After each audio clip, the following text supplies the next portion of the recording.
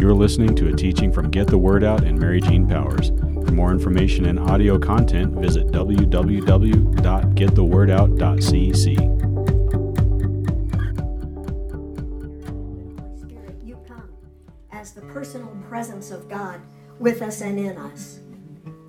And we say, you are so welcome here. Do for us what we cannot do for ourselves.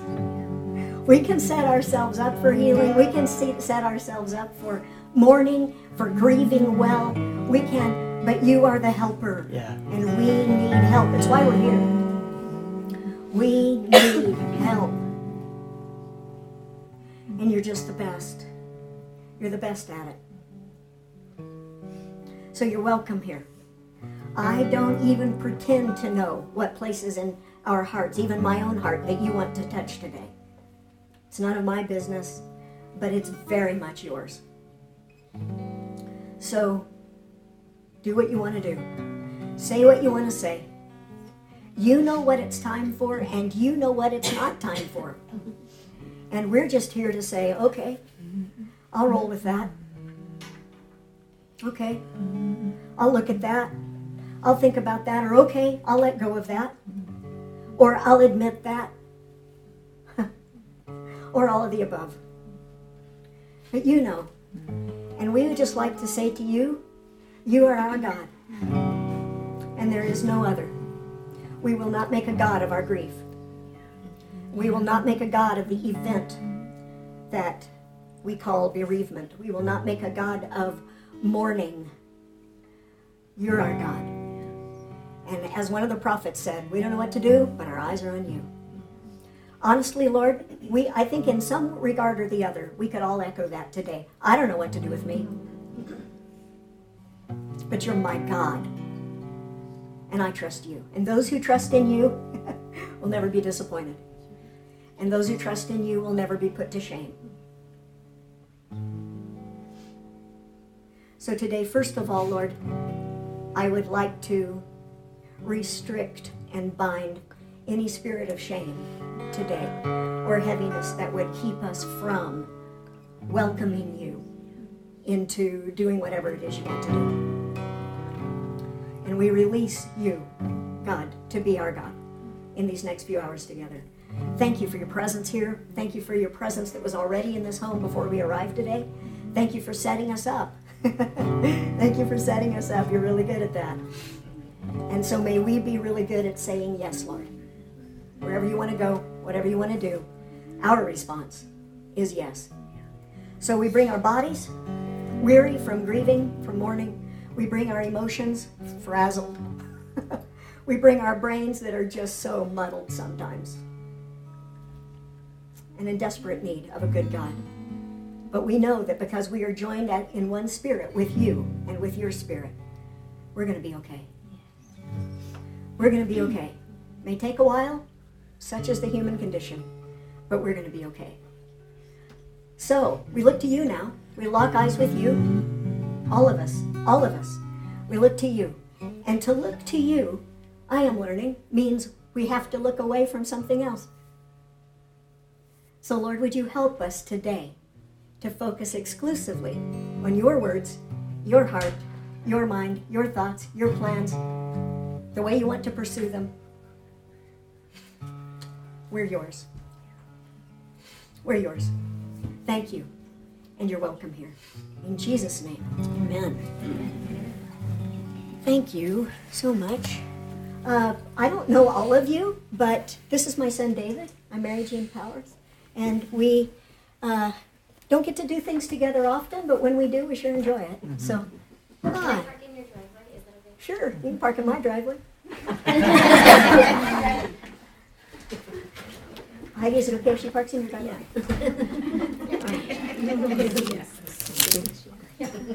All right, so here we are, huh? Day we've all been waiting for. I'll talk about that later. And let's just say, let's set some rules here. If you need to move your chair just to see and make contact, because I can't see every face, but I sure like faces. So if you want to tweak yourselves or adjust, there's still some couch places up here and a couple here, and do what you need to do. Let's just decide straight up that this is a judgment-free zone. We dare not judge in grief, right? Because everybody's different. And there is no way you can say to me or I can say to you, I understand.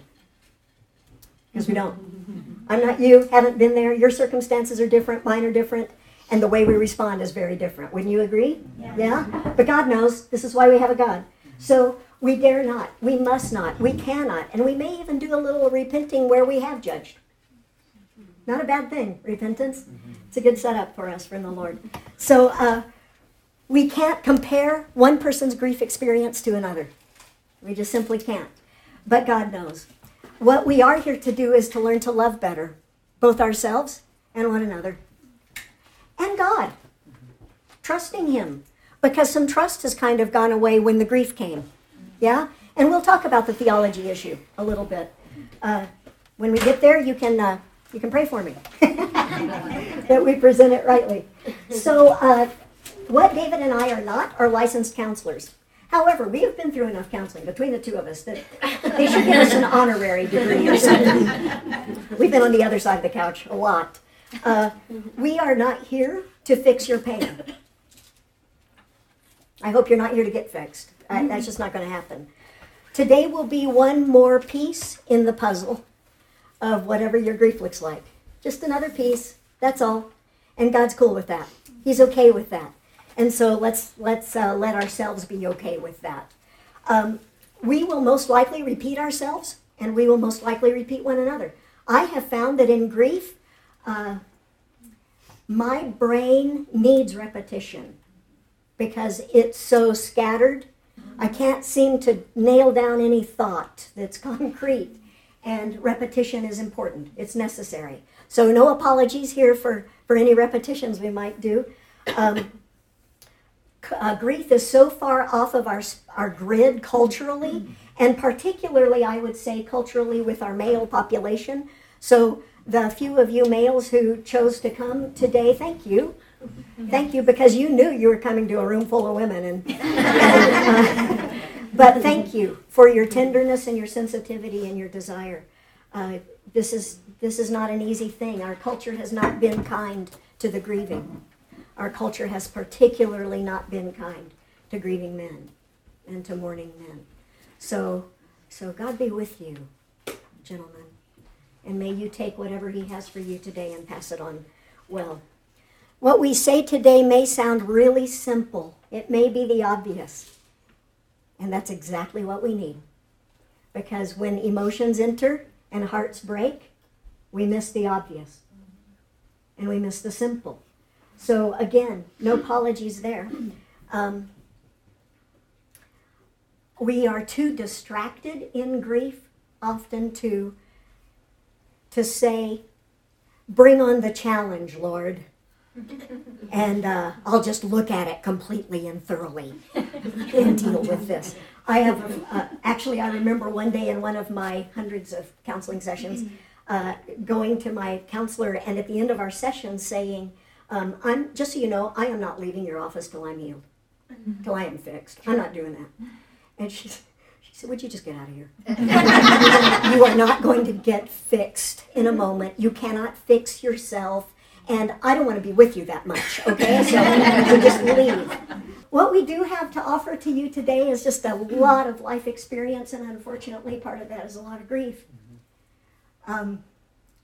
We can offer you a lot of information, books we've read and counselors we've talked to and things we've prayed through. What we can offer you today is many years of sitting with Jesus in our sadness. And that's something we often don't allow ourselves to do. Even in our church culture, is sit with Jesus in our sadness. But we've learned to do that.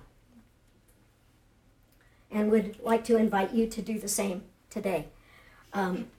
We can offer you pastoral hearts.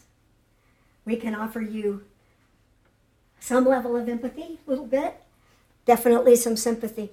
A lot of hope. Those of you who have known me for years, for decades, know that I am not the same person I was because of sitting with Jesus in a lot of sadness. And if He's anything, He is the restorer of what has been lost. He is. And he is faithful. So we're in good hands. We're in good hands. Today we invite you simply to come and to be with him and to let him do what only he can do. So let's start. Now the teacher in me needs to kick in, get rid of the lump in my throat. And let's start with some definitions. This is necessary. First one we have is bereavement. Bereavement is the event that happened that caused the loss. It is the loss, whatever it was. The event that happened. It's the thing that that happened to me that I look back on, and you know how, those memories sometimes when your gut goes like this, or you kind of flinch. You know those I'm talking about? It's that event. That's what bereavement is. Old school word, not one we use in English very much. Second word is grief. Grief is the emotion that you feel about the event. It's what's going on the inside of you about that event that happened. But thirdly, to mourn is how you express the grief that you feel. It's what you do externally to express what you're feeling internally. And that will help us. I don't know about you, but that really helps me sort through me. Just that helps me sort through I need to do something about what I'm feeling and not just feel it. Yeah? Because just feeling it isn't always going to heal it.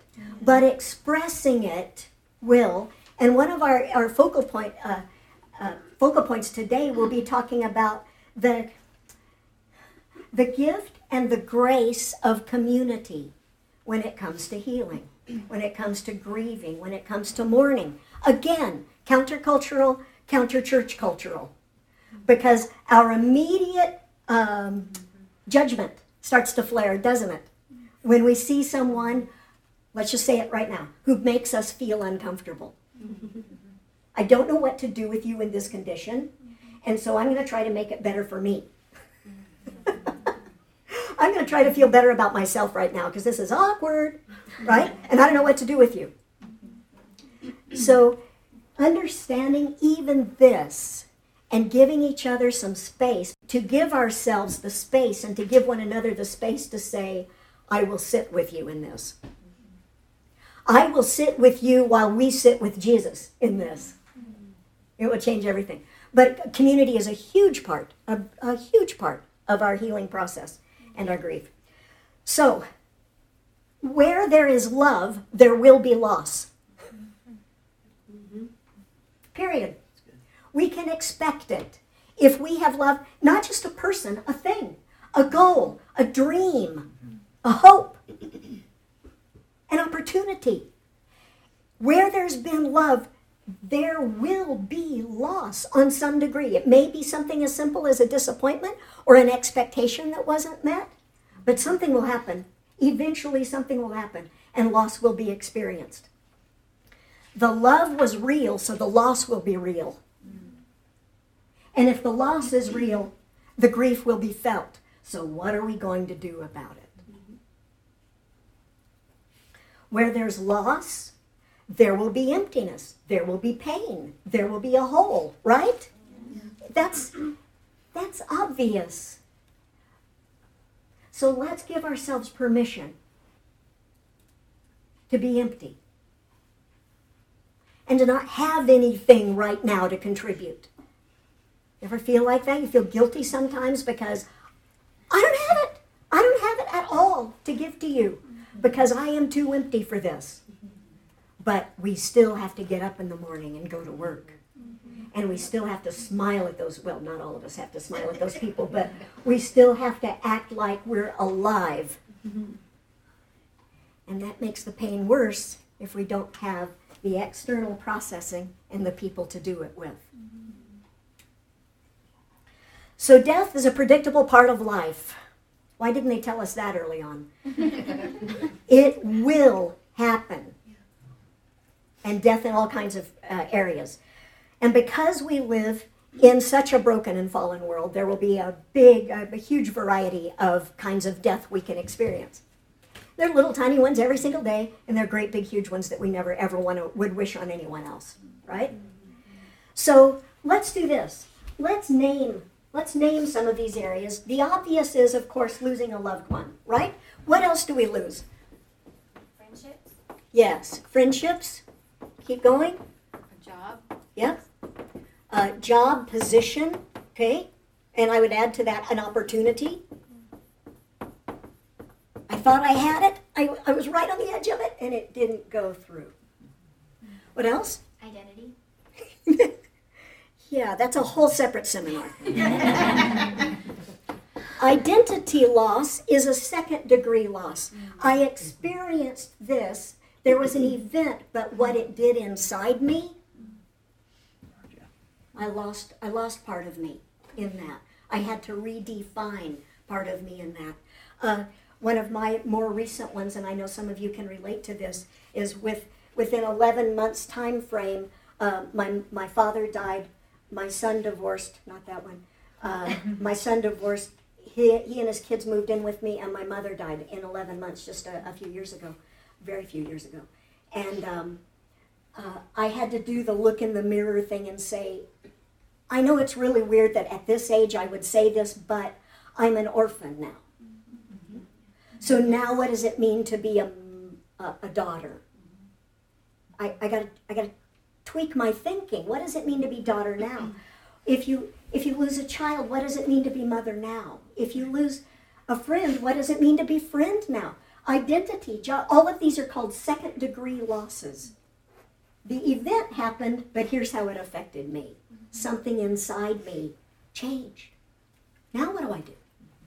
Okay, something else? A house or a home. Okay, material possessions. Material possessions, but more specifically a house. That's big. Yeah. What else? Innocence. Health. Oh my goodness. I heard someone else. Innocence. Innocence. Really important one. And we need to somehow or other be equipped to particularly walk our children through this, or our grandchildren, when the world is not what I thought it would be. Not to mention our own innocence that's lost. Good one, Eleni, thank you. Someone else? Trust, if trust is lost, yeah. Trust, a dream. Whoops. A dream or a goal. It may be something as simple as winning the championship in my basketball team, but there's something that happens when I lose.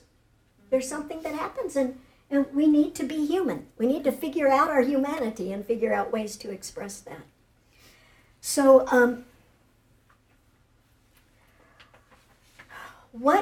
I was thinking back on Jesus' life and the disciples, what made their experience with Jesus unique? Was it the loss itself? Certainly how traumatic the loss of Jesus was. Certainly their hope and dream in he's the Messiah, thinking that he would be a political Messiah.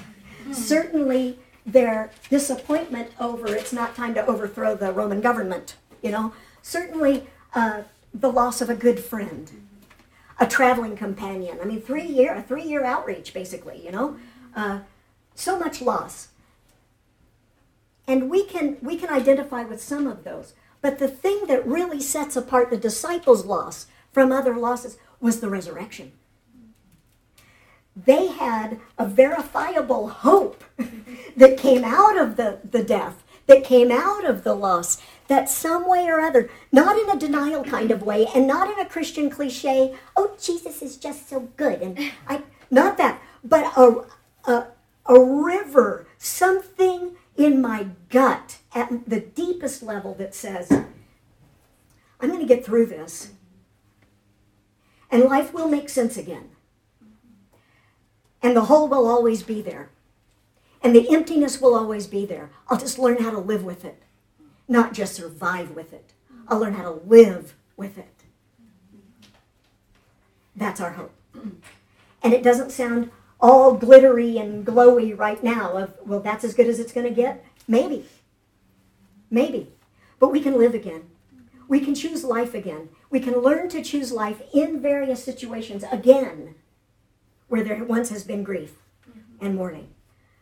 But it's totally normal for the hole to still be there and to feel the emptiness. Once innocence is lost, sweetheart, it's lost. They died. The job opportunity's gone forever. The house burned. A loss is a loss. And the emptiness will be there, but we'll learn how to live and choose life in the midst of it. And this is what Jesus offers us. Points of resurrection. Points of resurrection. You may not you may not remarry the guy you divorced, nor may you want to. But we learn to live divorced. We do. Jesus makes a way where there doesn't seem to be any way to get our lives back. So what we need to stay focused on in some regard, even though it's way out there, and no matter where we are on the continuum of our grieving mourning scale, everything is redeemable. Everything is redeemable if God is as good as he says he is. Obviously, we don't get the thing back, the event back.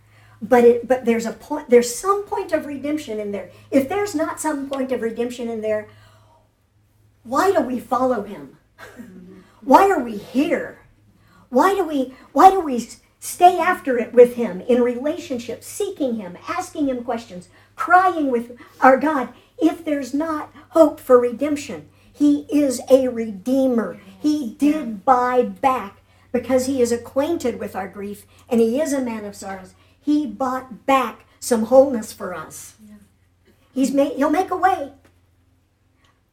But he'll always surprise us in the way he makes. The way. He will always surprise us with who he uses to make the way. And he'll always surprise us with the timing. He'll always surprise us with the circumstances. But may we have eyes to start seeing little glimpses of resurrection, little glimpses of redemption, because it will help to sustain us. May we have eyes to see all the time, no matter what stage of grief we are in. Eyes to see, there's a little hope right there. And to celebrate that. I laughed today. And to celebrate that. I finally cried today. And to celebrate that. Points of healing, points of redemption, points of resurrection. Look for them. Enjoy them. Celebrate them. They're there. They're there. They might be few and far between, but they're there. They will be there. The relationship may not ever be reconciled or restored, but your heart can be if you forgive.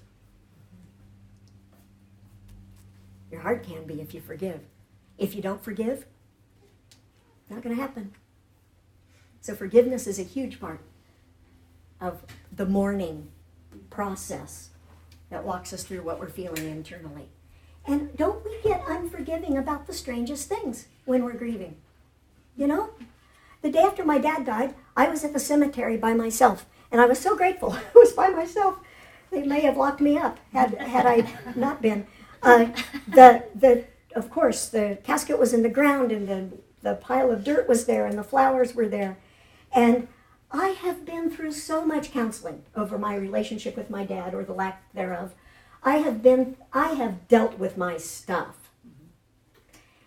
And all of these new feelings. I teach on the Father Heart of God, for heaven's sakes. I know the stuff. I know who God is, and I have let him be. And then Dad goes and dies. And it's like a new chapter needs to be written in the book. New feelings. You can't prepare for stuff like that because until the event happens, you don't know what's going to surface. I don't care how many books we read. I don't care how many little seminars we've gone to. You can't prepare for the real deal. Not fully. So I'm out in the cemetery screaming at my father for not being a father. I never had a dad. and working through that whole process. And it was great. I mourned it by screaming in the cemetery. And you know what? I haven't felt the grief since. But I think it's because of all of those years of counseling, forgiving my dad for one thing after the other. Pretty sure that's why that is. Yeah. That was kind of the once for all, this is the end thing, you know? And I'm not mad at Dad anymore. I really feel sorry for him, though. For who he couldn't be. Yeah. But reality is, I grew up and missed being fathered, missed being daddied. I missed it. Some of you did too. It's getting more and more common around the world, by the way. Because the things that God wants to use the most are the things the enemy attacks the hardest. And having a father and a daddy and that kind of love is one of the most identity-establishing things we experience in human life. The enemy doesn't want us to understand the Father's great love for us. And he has made this an all-out war all over the world. Stealing fathers, stealing men, stealing identity as a result. So, we watch for points of resurrection, huh? In the early church, the early church fathers practiced a spiritual discipline that we have lost, unfortunately. We have heard it in recent years, or all through the ages, really, called centering prayer, or a point at which we close our eyes and become very focused on and aware that the kingdom of God is within me. In fact, Emmanuel lives there by the person of the Holy Spirit. And we re-engage with that reality because we so quickly lose that reality when we open our eyes and start to live our life again. And so many times a day, the early church fathers would do centering prayer and remind themselves of who they were, remind themselves of who their God was. Just realign with Father, realign with him. And what we realize when we do that is this: he sees you.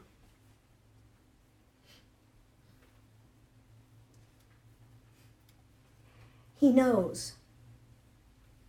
He knows what you can't even put words to some days. When nobody else is around and you're processing by yourself, he is. He's around. And you are not by yourself. He sees you.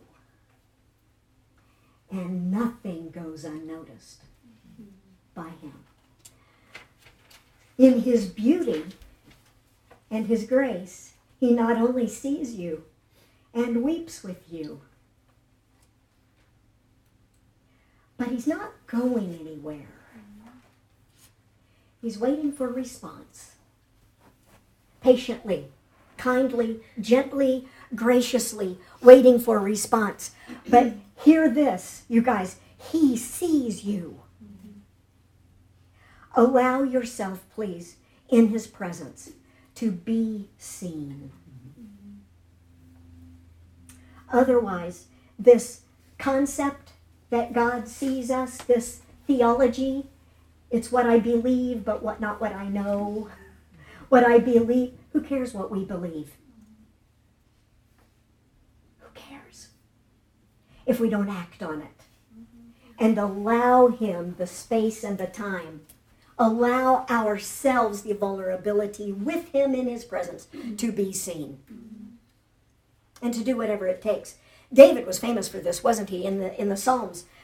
It's basically his journal. Of course, he didn't write all of them, but he wrote a lot of them. It's a journal of a very, very human man who was deeply in love with his God.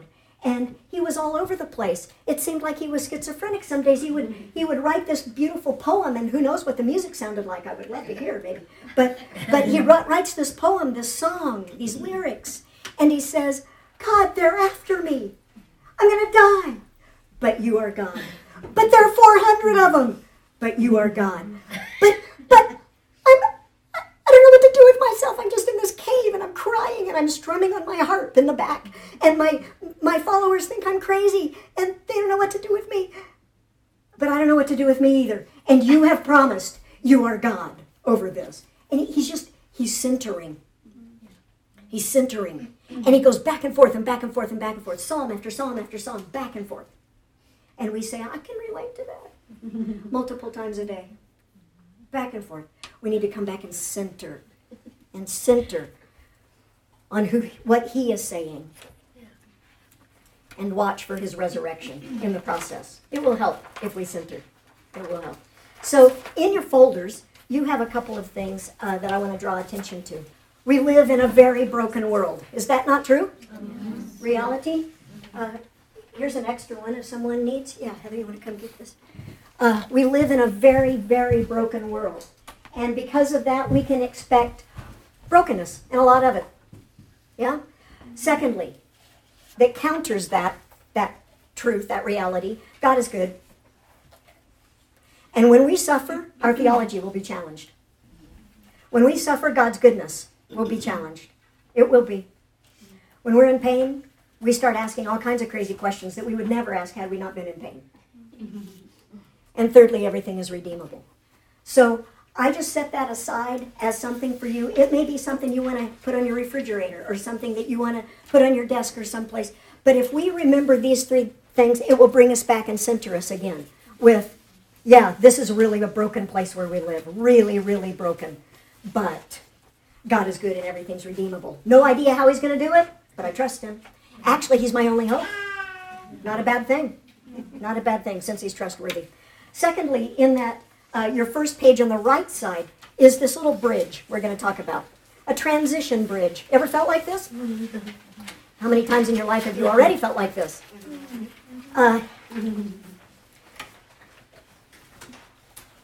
Some of you have heard me teach on Sabbath before, and one of the things that we talk about in our teaching on Sabbath, during a transition experience, and how many different kinds of transitions do we go through?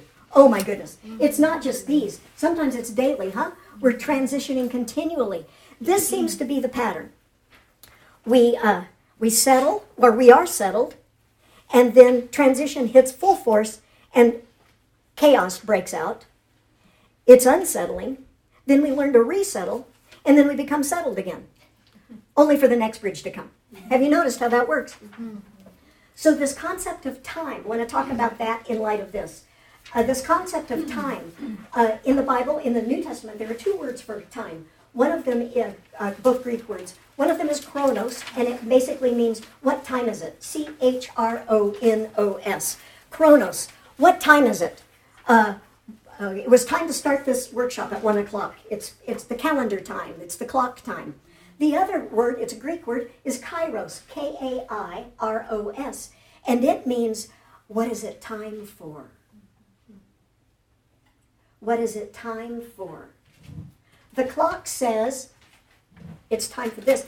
But what is the sacred time? What's the holy time? What is this time for from God's perspective, taking in mind your condition, whatever your condition is? When bereavement happens, grief happens, unless we're in total denial, which could be a viable stage. When grief happens, it's time to mourn. Period. When grief happens, it's time to mourn. It's holy time. It's sacred time. It's set apart time. It's not just necessary for my emotional stability. It's far beyond that. It is a time unlike any other, where something can happen in your heart. It's never been time to happen before. Something can happen in your relationships that there's never been opportunity for before this. Something can happen at the point of grieving, where God says, oh, let's sequester you for a little bit. Not away from the stuff you have to do, but in your heart of hearts. And if you're going to make time to mourn well the grief that you feel, if you're going to make time for that and space for that, you have to say no to something else. You can't just fit it in. It doesn't work that way. And our emotions don't allow us for it to work that way. It simply doesn't work that way. So know yourself well enough, know about grief well enough to know that when you are mourning something, you need to set aside time for it. It's important. Make the time. Create the time. Say no to something. Get the babysitter. Go away for the week. Do something.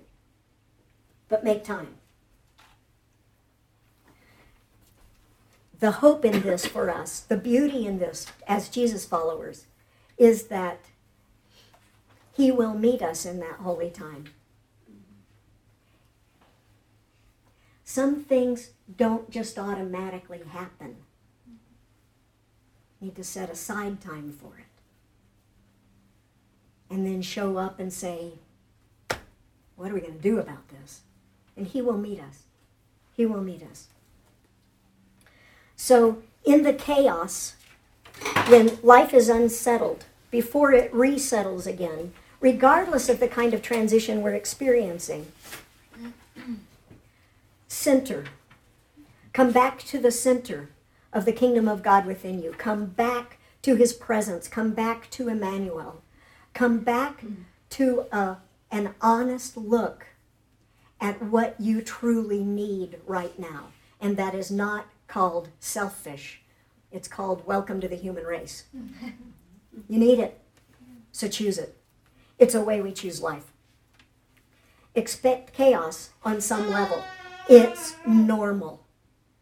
It's normal. Now, some of the people who don't understand some of this will not give us permission for that to be normal. But it is. It is. So if the house is a wreck, or the meals aren't so good, or you gain a few pounds, or you lose a few pounds, well, we just don't know, do we? But we do need to allow ourselves the freedom and the permission to be human. So that said, let's look at some basic areas that we're going to need to pay attention to.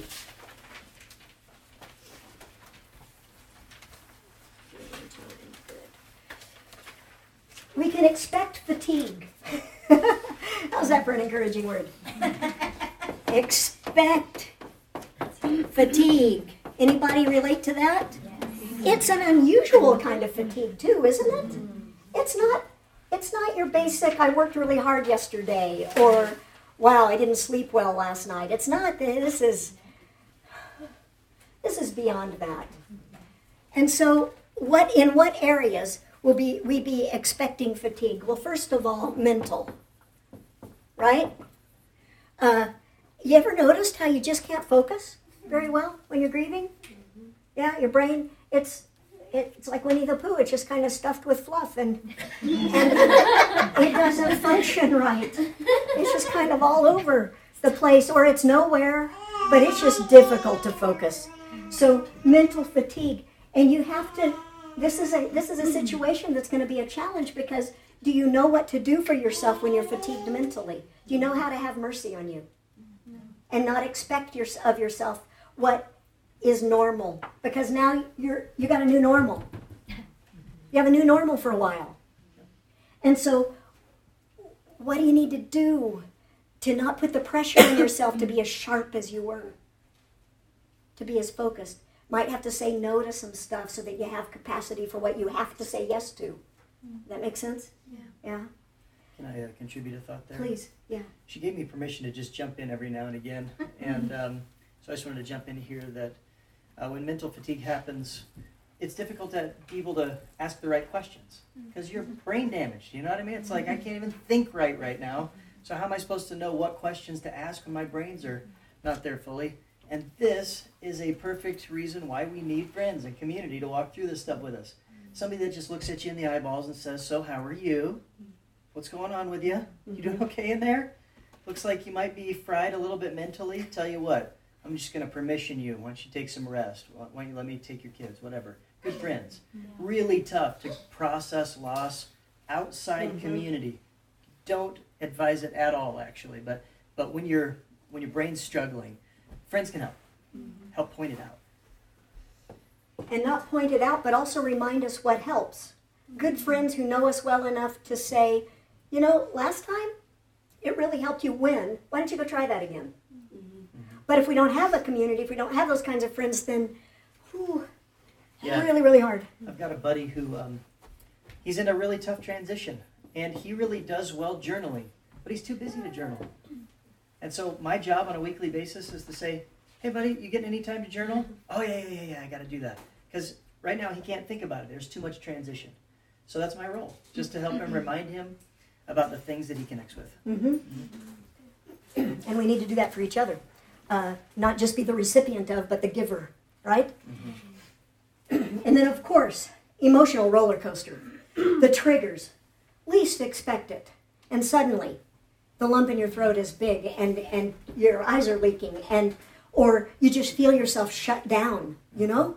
The emotional triggers are unpredictable, absolutely unpredictable.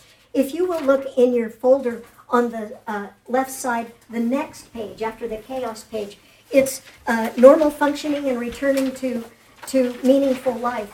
This grief curve, you could say, is so normal, you guys. And it's not that you start on the left side and you swing down to the bottom and swing up to the right. You revisit. When triggers happen, we often have to revisit these places. So after we were functioning normally, right? And then this event happened here. And shock can happen. Denial, absolutely. And so what happens as a result? Avoidance, confusion, fear, numbness, blame, right? All of those can happen. And then we get mad. Then we just get angry at whatever it was. The injustice of it all. One of the things just this week that I have been able to put words to for the first time is I would rather live in a merciful world than in a just world. Because if everything revolves around fair and just, that means I'm going to have to get what is fair and just for me and my responses and my reactions too. And in my unhealed state and my judgment against you, I'm not very just. Wouldn't it? I just am so thankful for James telling us that mercy triumphs over judgment. Yes. And may God grace us to be people of mercy and not judgment. To be people who have the courage to receive mercy and not judgment. To allow people to grace us with mercy and not try to fix us. And may we become those people as well in the process. And so with anger comes frustration and anxiety and irritation and embarrassment and shame. Oh my goodness. And then we roll around and finally get over our anger enough to get depressed. And we sense detachment in that. Overwhelmed. We have the blahs, lack of energy, helplessness. And then something happens where suddenly we find ourselves angry again. And we go straight back into denial. Don't have time to deal with it, don't want to deal with it, right? We're back in step one and we go, oh, come on. But because we've processed through part of that grief already, we'll do this. It's normal to revisit those things, to come back on those things. It's normal. And eventually, little by little, step at a time, we'll get back up to, we'll progress to dialogue and bargaining. Reaching out to others, desiring to tell our story, struggling to find meaning for what has happened. And then we come to a place of acceptance of the suffering. This hurt, I'm empty, I accept it. And then we get confused because then the emptiness doesn't go away. I accepted it already, shouldn't it? No, you're still empty. That's your new reality. That's your new normal. There is still a hole. But how do we live in the grace of acceptance? Up to empowerment, security, self-esteem, and meaning. And then we shoot back around those at different times. For me, this chart is very, very helpful to realize, to give myself permission to be and to feel and to express in the company of people who love me, see me, care, will allow, and also time by myself. And we all need that to different degrees. For some of us, isolation will kill us. And for others, we desperately, desperately need it. For most of us, for all of us, we need both. For all of us, we need both.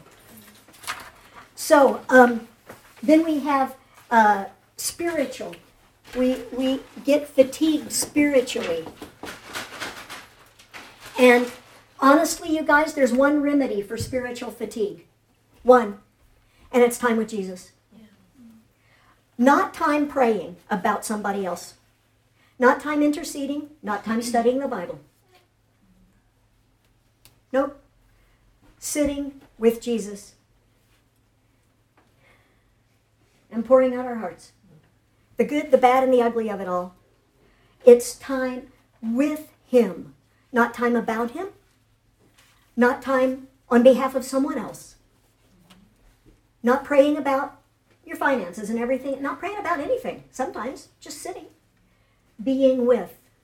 That's the only thing that fixes spiritual fatigue and stabilizes us again. Then there's social. People just wear us out when we're in grief sometimes. Our problem might be too many people. Our problem might be too few people. One thing we have to recognize in grief is that it may not be our family that is best equipped to walk us through this.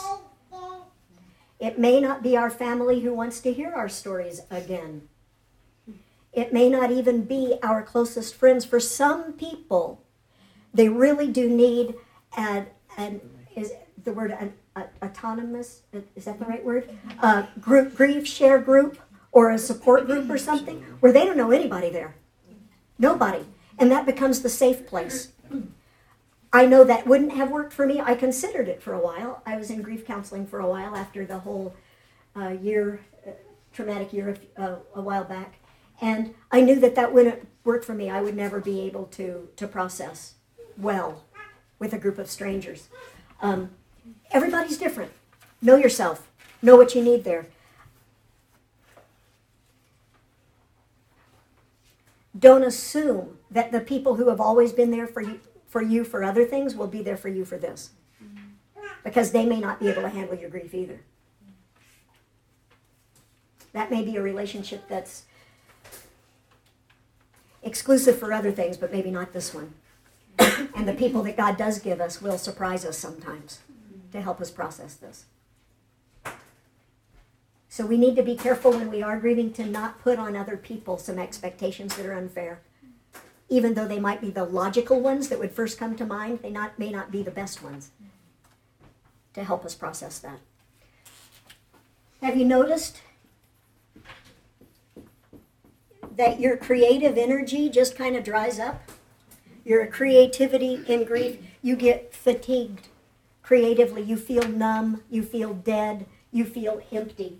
For some people, it really does help to do some things that are creative. For other people, it will make it worse. You know that. But understand that if you are a creative person in general, or if your work requires of you that you are creative, expect fatigue, so make allowances for it.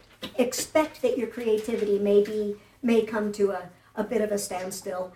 But on the other hand, expect that as a songwriter, you'll get some great songs out of this on the other side. Yeah? As a writer, you'll get a great story or two out of this on the other side. As a photographer, you'll start seeing things through a new filter and go, that captures it right there. So for your creatives, give yourself the space to diminish that, but then also with the hope that you'll be able to reach people that you've never been able to reach before, and there will be healing for your own soul as you re-engage with creativity. But it'll be a step at a time. It's okay. It's okay. It's okay. It's okay to not play for a while, to not do something for a while. And then we have this one, oh my goodness, our cultural condition. Sensory fatigue. Yeah, anybody relate? Too much TV, too much social media. Don't you just want to bless your laptop with a brick sometimes? And yet you're the one who turned it on again. Social media feels meaningless, feels shallow, because it is a lot of times. And then there's the sensory areas of too much food, too little food, the wrong kind of food. And so we get even more fatigued, right? We have too many people to communicate with. We don't have enough people to communicate with. We